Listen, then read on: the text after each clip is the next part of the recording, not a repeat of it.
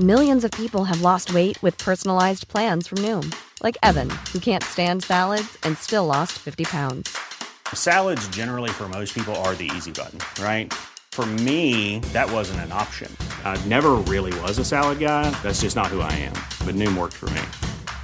Get your personalized plan today at Noom.com. Real Noom user compensated to provide their story. In 4 weeks, the typical Noom user can expect to lose 1 to 2 pounds per week. Individual results may vary.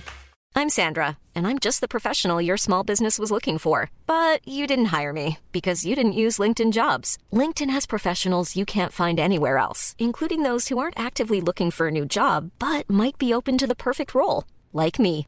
In a given month, over 70% of LinkedIn users don't visit other leading job sites. So if you're not looking on LinkedIn, you'll miss out on great candidates like Sandra. Start hiring professionals like a professional. Post your free job on linkedin.com/people today.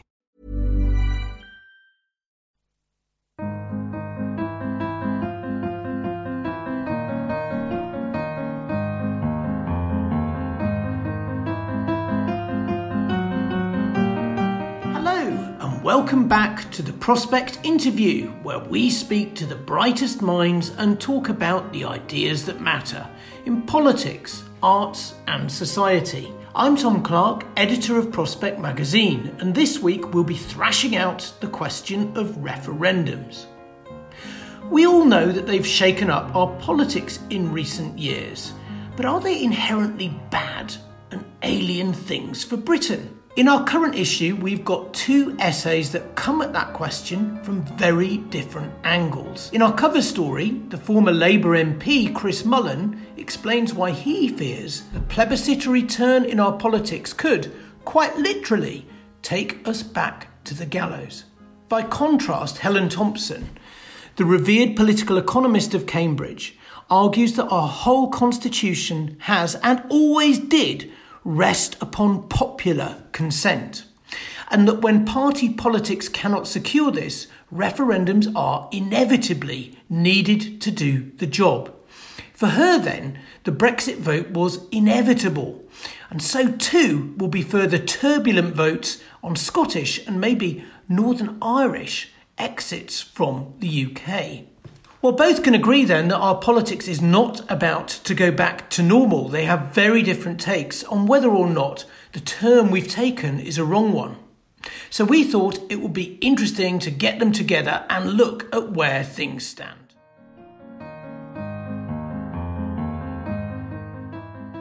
So Helen, amongst a lot of liberal fear about sort of new plebiscitary style of politics that we've had since 2016 and the referendum, you take a rather different tone and write in our magazine that actually the question of consent, perhaps given by referendum, is as English as roast beef. Well, I wouldn't go quite that far. I certainly think that it's got a history in the complexities of the British Constitution as it has developed historically, and that there were various issues about membership of the European Union that were, from the start, had a strong proclivity to bring it to the fore. And we can see that in the fact that when Parliament passed the European Communities Act back in 1972, the majority of MPs didn't think that there should be a referendum, and yet within a few years of that, within 1975, after the Labour Party comes to power, again, there is a referendum on whether the United Kingdom should stay in the European Union. There's then the position that we've reached by 2005, where all the principal parties, as they then were committed to holding a referendum on the constitutional treaty. That didn't happen because the French and Dutch voters voted the constitutional treaty down. And then if we go on to 2015, it isn't just the case that the Conservative Party promises a referendum if they are to be the majority party after that election, but that Labour promises that in the event of a future EU treaty, that it won't simply be the case, it has to be a referendum on that treaty, that there would be then an in-out referendum. So undoing what had been passed in 2011 that ensured that in any future treaty that there would be a referendum. So, and you make this point very eloquently in your essay that certainly by 2015, all kinds of people are promising all kinds of referendums on all kinds of things. From whether there needs to be a strengthened devolution settlement in Wales to if Labour gets in, and we can have a referendum on the alternative vote, but you also say it goes much further back, that we can look back to some of the kind of thinkers who we see as kind of the defining voices on the British Constitution, and they were interested in this business of referendums 100 years ago. Yeah, and obviously the particular thinker who's interested in this is Dicey, which is ironic in a way because he's usually considered the strongest proponent of the idea that at the heart of the British Constitution lies only one idea, and that is parliamentary sovereignty. But in part, I think because of the view he took overall of the Constitution, and in part because of his political commitments against Home Rule for Ireland, he ended up arguing, starting from a set of essay in 1890, that there was a referendum that was implicit in the British Constitution, and it really went to this idea of, well, if there is parliamentary sovereignty such that in legal terms any parliament can legislate as it likes, what do you do if the parliament wants to legislate to change the Constitution? And particularly, what do you do if it wants to do that without it being able to claim, the majority in parliament being able to claim a mandate from a general election in order to do that? And that is how Dicey constructed his argument for there being an implicit referendum in the Constitution. Now, the interesting thing here is, and this where it gets into some of the other complexities that I talked about in the essay, is that the driver for Dicey that gets him to this judgment is definitely the Union. And it's the Union and issues about consent that raise all kinds of complicated questions. So I see in lots of ways the complexities of the Constitution in regard to the European Union and the complexities of the Constitution in regard to the Union as running on parallel lines in some sense each other, at least from the 1970s. And I don't think it's surprising in the end that the hardest questions always come actually back to the UK Union, because lots of ways in which the Constitution's worked has essentially been as responses to the issues that the Union creates. Yeah, and so, there's some quite subtle points in there about, if the people are going to be in charge, then how are you going to decide which people it is that's going to have their say? Chris, before we go into your rather different essay, can you tell me, you would have been very young at the time, but the 1975 referendum, do you remember it? And did you think it was a good idea at the time? I do remember it. I think it probably was a good idea at the time, given the magnitude of the change that was contemplated and how controversial it was. I am not, by and large, an enthusiast for referenda. I'm rather with Mrs. Thatcher. It's a device of, what did she say, dictators and demagogues. It can be. I'm not saying it necessarily is. And in a way, the core of your piece in the same magazine is about the sort of flag-waving nationalist turn of politics and the mood that the Conservative Party's in at the moment. How far or not do you see that as connected to the fact that we've been running this rather different style of politics since 2016, or if you prefer the Scottish one, 2014, a plebiscitary kind of which side are you on politics rather than the traditional multi-party politics? Oh no, I'm sure there's a connection. No, I'm sure there is. And I think it's destined to get a great deal worse if we're not careful. We'll be wanting referendums on all sorts of things. To hold a fair referendum, I appreciate nothing is ideal in this world.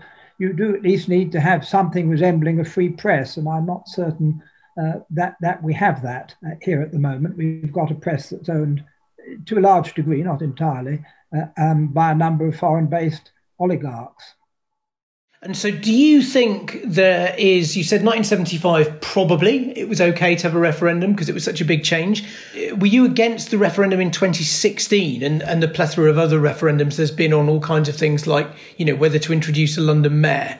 Do you think that those were justified or not? That's when it began to get out of hand, I think. The Scots, of course, forced the issue with the nationalist demand for a referendum on the Union. That's certainly a subject which should be put to a referendum. There is a question, and perhaps Helen has an answer to this. What is an appropriate threshold when you're talking about a constitutional change of such enormous proportions as independence for one of the constituent parts of the UK, or joining or not joining the EU? Is 51% enough? I was quite surprised the other day when an elderly peer who lives up the road from me, but is a very strong Brexiteer, said to me after the referendum that he thought a 60% threshold would have been appropriate. I mean, I don't have strong views on the threshold question. I think it can't be considered in isolation from the reasons why we have, in some sense, have a propensity to referendums in this country. And I think there is a paradox in a way in the fact that we have become a country that, or for the whole of the United Kingdom, has become a place where referendums have become more common about big questions, certainly over the last decade, than they've been in comparable countries. The reason why I'm nervous about thresholds is I think that if you look what happened when that was done in Scotland in relation to the devolution referendum in 1979, I think that it did do some long-term damage to the union. And as I think it's likely that the questions in the future that are likely to be subject to referendum are union questions, then I think that then I'm a bit sceptical about the idea that we say, okay, only if 60% of Scottish voters want to leave can they leave. I just think that is, if you ended up with a vote where 55% of Scottish voters voted to leave, and then the answer was, well, they can't. I just think that so undermines the idea of the principle of consent that it's not really workable. Yes, I see the problem, but supposing you got 51-49 in favour of independence, does that mean that stands forever or indefinitely? If the nationalists can have another referendum after 6 or 7 years, can't we? Well, I definitely think that the principle of consent goes back to it doesn't go away. If it were the case that Scotland were to vote for independence, and then however many years down the road that there was a majority for reforming the union, I think that's in that sense legitimate politics. Again, I think that the place where it's more tricky to say that is Northern Ireland, because if Northern Ireland were to vote to leave the union and to join the Irish Republic, I think most people would think it was a little bit trickier to think that you just reopen that question once, if there were some opinion polls that suggested within a few years there'd been some change of sentiment. Well, that of course is the point. Do you just keep holding opinion polls until they appear to be going your way and then start demanding a referendum? What is an appropriate period between referenda? We were told in 2014, was that the Scottish referendum date, that it was for a generation, but a generation turns out to be 7 or 8 years by the looks of things. Well, I think the clear difficulty with the argument of saying that the Scottish question was put to rest after 2014 is the Brexit referendum 2 years later, because I don't think there's any doubt that the UK's exit from the European Union changes Scotland's position in relation to the Union, both in terms of the potential that now a majority would prefer not to be in the United Kingdom, but also because returning powers from Brussels to Westminster changes the internal constitutional balance of power between the different bits of the Union. The powers have got to be put somewhere. The UK government made a sort of strong bid that they actually should go back to, or even enough of them should go back to Westminster. So, although I'm not a fan of Scottish, I'm a believer in the Union, but I think it is not unreasonable to suggest that the conditions of consent, of Scotland's consent to the Union, have changed since 2014, and that if there was a majority in Scotland, a clear majority in Scotland that would want another... Oh no, not a clear majority. You mean a majority of one, or... Well, I think this is where it gets tricky, because then you could say it only really matters when you actually have a vote, and so you don't really want to be, if you don't really want to be following the whims of opinion polls. But I think, for instance, if the Scottish Nationalists had won a majority in the recent Scottish Parliament elections, although that the UK government, the Conservatives, could have withheld consent for a little bit of time to a referendum, I think it would be quite difficult to do that indefinitely. I think there's a point where you'd have to say there is a democratic mandate for this. Supposing, because, as you say, there's been a major change, Britain withdrawing from the EU and the Scots not being in favour of that, so there's a case for a second referendum now. If the Nationalists were defeated twice, I don't think anybody doubts that they'll be demanding a third one within whatever they consider to be a decent interval. It is a feature of nationalist movements that they don't give up. Assuming they're defeated twice, which of course may not be the case, how long should we wait before a third referendum is held? I think that the argument then falls away, because I think that if you look at it in the terms of the British constitutional tradition, that it's constitutional change that justifies referendums. So I think that if you said, if for instance the Westminster Parliament decided that it wanted to legislate away the Scottish Parliament, I mean, that would be such a constitutional change that it would warrant a referendum. But I don't think that it could simply be the case that another referendum after a second one justified by Brexit would be warranted without further significant constitutional change. So you need a long gap or a big change. That's kind of clear. Can I just ask you, if we go back on Brexit, do you think, I mean, we resolved this through a referendum and we ended up after a referendum with the Conservative Party in the pro-Brexit mood that troubles Chris, not just because of Brexit, but because of unrelated issues. Would it be possible that this could all have been sorted out by the Conservative Party becoming an anti-EU party before the referendum, and then we wouldn't have needed the referendum? I actually think this is a really interesting question, Tom, because I think that in some ways it would have been a healthier development for our ways for our dealing with this question if the Conservative Party had become a withdrawal party, and that the issue had been settled via a general election in which a party that it could have put that in a manifesto to the electorate, and either it would have been voted into office as a majority or minority government, or it would be not. Because what we ended up doing in the end, as we know, is actually not settling the question via the referendum. And that's the illusion that we did. We actually settled it by a general election in 2019, because actually there became a sufficient number of MPs at Westminster who didn't want to accept the referendum result as the legitimate authority for exit, in part because they were concerned about the terms of the exit, in part because they became emboldened about opposing Brexit after the 2017 general election. So actually then it all became messed up with a fairly, polarising party contest anyway between Boris Johnson's Conservative Party, Jeremy Corbyn's Labour Party.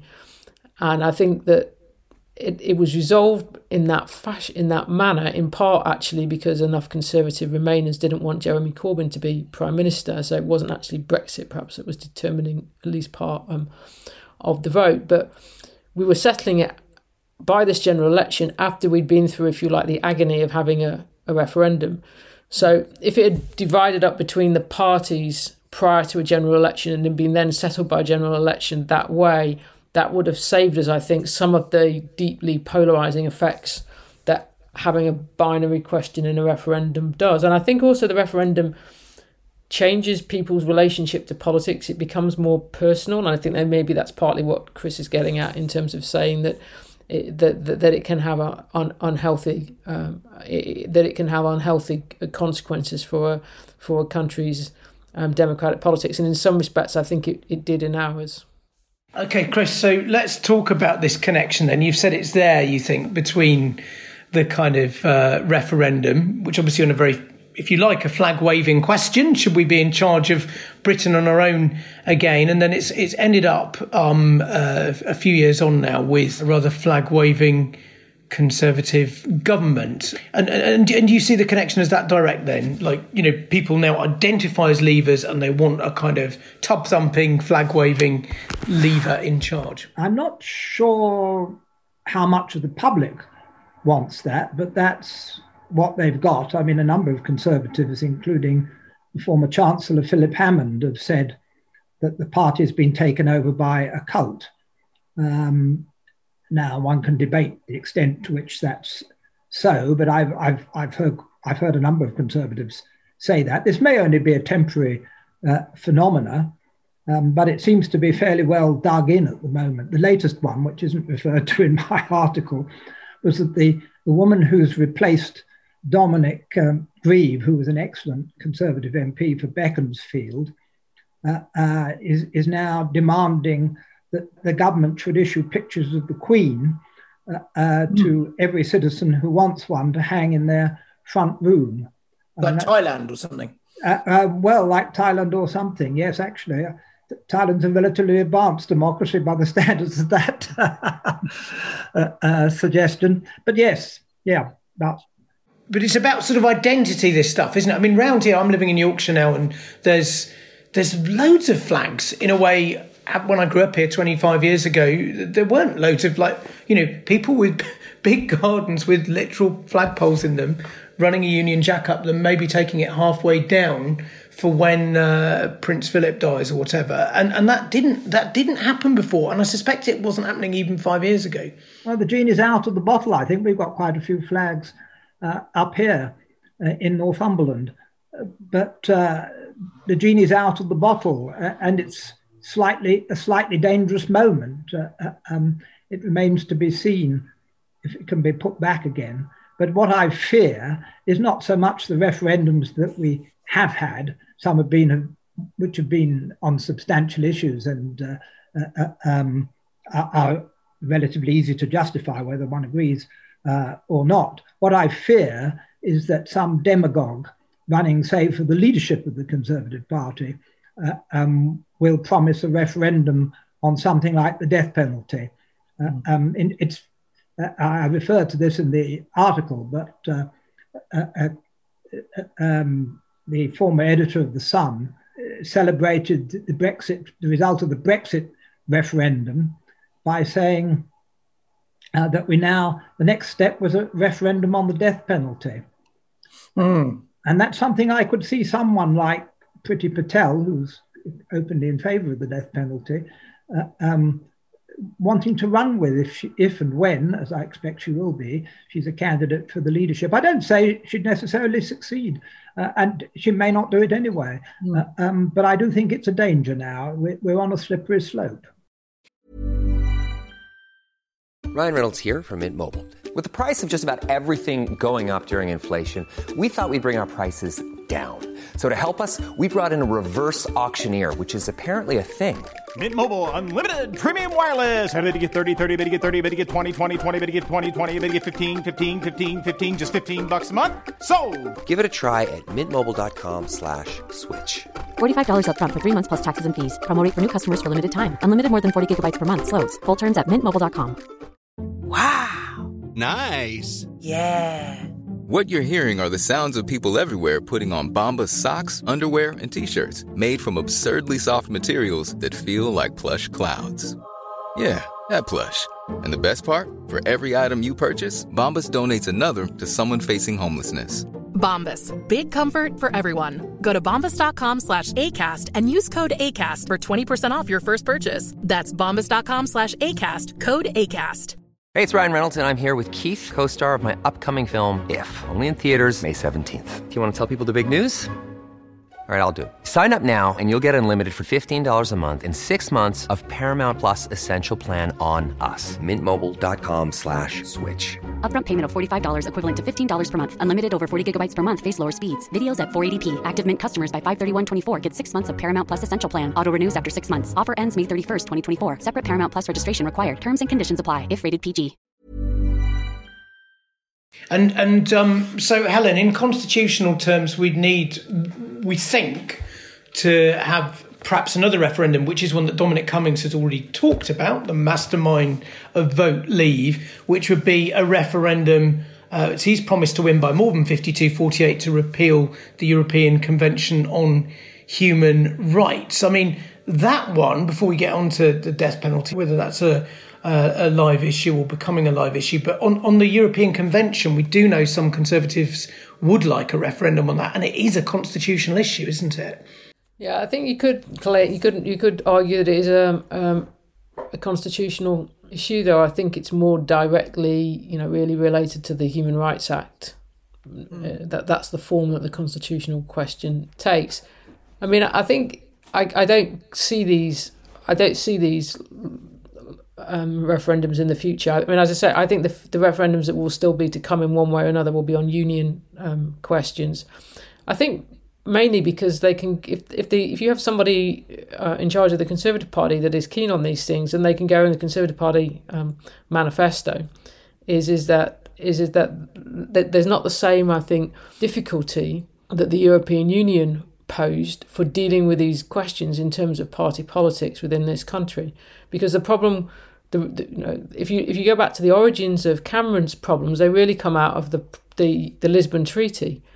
Pretty much, there's a what's the way of putting this? A strong story to tell, a singular story, really, from Cameron trying to deal with the Conservatives' opposition to the Lisbon Treaty in substance, and to their opposition to parliamentary ratification of the Lisbon Treaty, through to that promise that he made in January 2013 in the Bloomberg speech, and then the referendum promise in the 2015 manifesto and the referendum itself. And the problem is that you have constitutional change that was coming generated from within the EU itself, that couldn't be fitted into the cycles of British electoral politics. And so that's why you can't have party manifestos that can deal with the problem, because you can't, if you're the Conservatives in 2010, you can't say we promised to repeal the Lisbon Treaty, because it's already been passed. It was already EU law, and it's not for one member state to undo it. And so it's that interaction, I think, between this issue of consent in the British Constitution and the way in which the EU worked via these treaty changes that generated the pressures for referendums. Now, you just don't have that if you're talking about the death penalty, or you're talking about the Human Rights Act in the same way. And if they can be dealt with in terms of the general context of British politics, which works through general elections and parties fighting each other at general elections, and they're more likely to go that way, not least because generally politicians don't really like referendums. They might sometimes have to have them for the reasons that I've been talking about, but that doesn't mean that they actually like them, not least because they have lots of unintended consequences, as both parties have found out this time. But isn't the danger here precisely that they didn't used to like them because they didn't really want to kind of hand over power to the public and see what happens, because they couldn't, necessarily foresee what happens, as you say. But now, Boris Johnson effectively looks like he's kind of come out of that and cleaned up. He looks very secure in power for the moment. And if, Dominic Cummings and co are no longer obviously at Boris Johnson's right-hand side, but if he's thinking, yes, strategically, we could run another referendum with a guaranteed better result than we got on leaving the EU with, getting rid of the European Convention on Human Rights, that almost you might be tempted to run with that just to make a point. There's lots of other governments around the world at different times have run referendums because they think they're going to be popular or make a point, aren't there? Hungary run one, didn't it, on something to do with the EU to make a sort of anti-immigrant point. And you could be tempted in the same way to run one on the Convention or the Human Rights Act. I mean, but that logic presumes that the referendum was successful for Johnson. I would say that the referendum came very close to destroying Johnson's career. If you look at what happened afterwards, it was only because Theresa May was unable to get that withdrawal agreement that she negotiated, not him, obviously, through the House of Commons, and he got his chance to lead the Conservative Party after the Conservatives ended up with 9% in the European parliamentary elections result. I mean, Johnson kind of effectively came back from the political dead, so to speak. And the thing that gives him his authority within the Conservative Party now and the strength within British politics is the 2019 general election. And as I say, I think there was a scenario in which his career was finished by what happened in the aftermath of the referendum, because a whole set of events, if you like, were put in motion by what happened. The unexpected nature of the victory, the falling apart of his axis with Michael Gove, that led him out of the cabinet and seemingly into the political wilderness for a while. And I think if you go back to then looking at like David Cameron's relationship with referendums, he came pretty close to messing things up quite badly in the Scottish referendum, and obviously then his luck completely ran out. I mean, I'd say it wasn't just luck, it was poor judgment that caught up with him over the 2016 referendum. So my instinct is still that even the ones in the Conservative Party who were in favour of Brexit found what the referendum put into play much, much tougher and more difficult than they thought. But you, Chris, you think that there might be a mood that says, well, if there are these issues out there where maybe the average voter is in a kind of more hardline place, perhaps than the BBC and House of Commons kind of class as a whole, then someone ruthless in the Conservative Party could say, well, now's the chance to play by the rules of our own game. Yeah, I do, yes. And as I said, it's possible to think of one or two candidates who might run with something irresponsible like that. If just to go back to the death penalty again, it of course has always been an issue of conscience, and so there's never a three-line whip on it, or there hasn't been up till now. Well, not for many years anyway. But when I was first elected to Parliament, which was 1987, every time a Criminal Justice Act was going through Parliament, and there have been rather a lot of them, somebody would attempt to amend it to bring back the death penalty. There were regular features of almost every 2 or 3 years when I was first elected. And of course, once it became clear that we'd made rather a lot of mistakes in relation to the death penalty by the mid-1990s, all that faded away. Even Michael Howard, I remember, who, when he was Home Secretary, said he'd changed his mind as a result of those cases. So I think most people thought the issue was dead and buried, but I fear it might not be. Well, so that's one troubling for those of us who are liberal kind of issue you could see coming back. I mean, what should be we haven't actually taken this question head on. What should be the criteria for what is a legitimate question or a potentially legitimate question for a referendum? Does it have to be a constitutional issue as far as you're concerned, Helen?